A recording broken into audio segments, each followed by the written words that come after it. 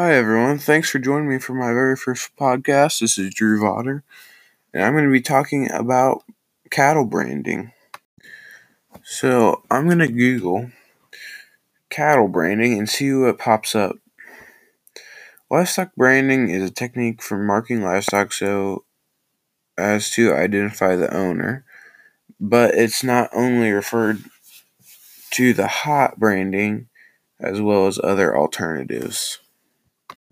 Branding became very popular in the Americas when Spanish explorers came across and brought cattle, introducing branding, and that's basically how we got started, and it spread to the cowboys in the West and into our practices today.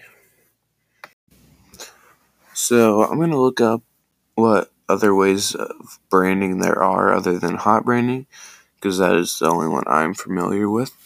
So I'm going to find a little information on other types of branding.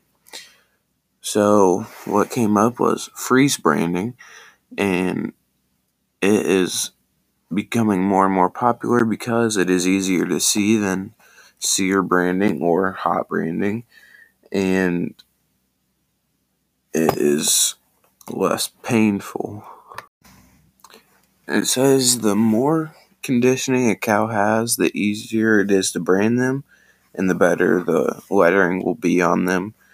So if they aren't as conditioned with that, the numbers may not appear as good or faint, but it is still a very clear way to brand your cattle, and they use this technique more out west where they have to brand a lot of cattle at once to be able to see them from the road or wherever they are, looking at their cows along a big pasture.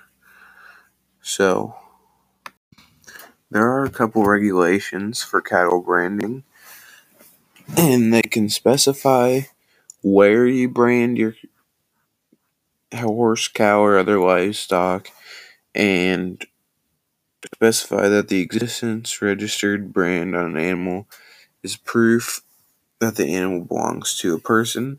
So when you sell them, you have to have a written bill of sale to be able to sell them legally. So there are different ways to read cattle branding, and some of the examples are letters with wings, for example, are described as flying, and there can be some with feet that are walking. Upside down characters can mean crazy, while 90-degree rotations can mean lazy. So these can be read from left to right, like you'd read a book, and top to bottom, depending on what symbols you use.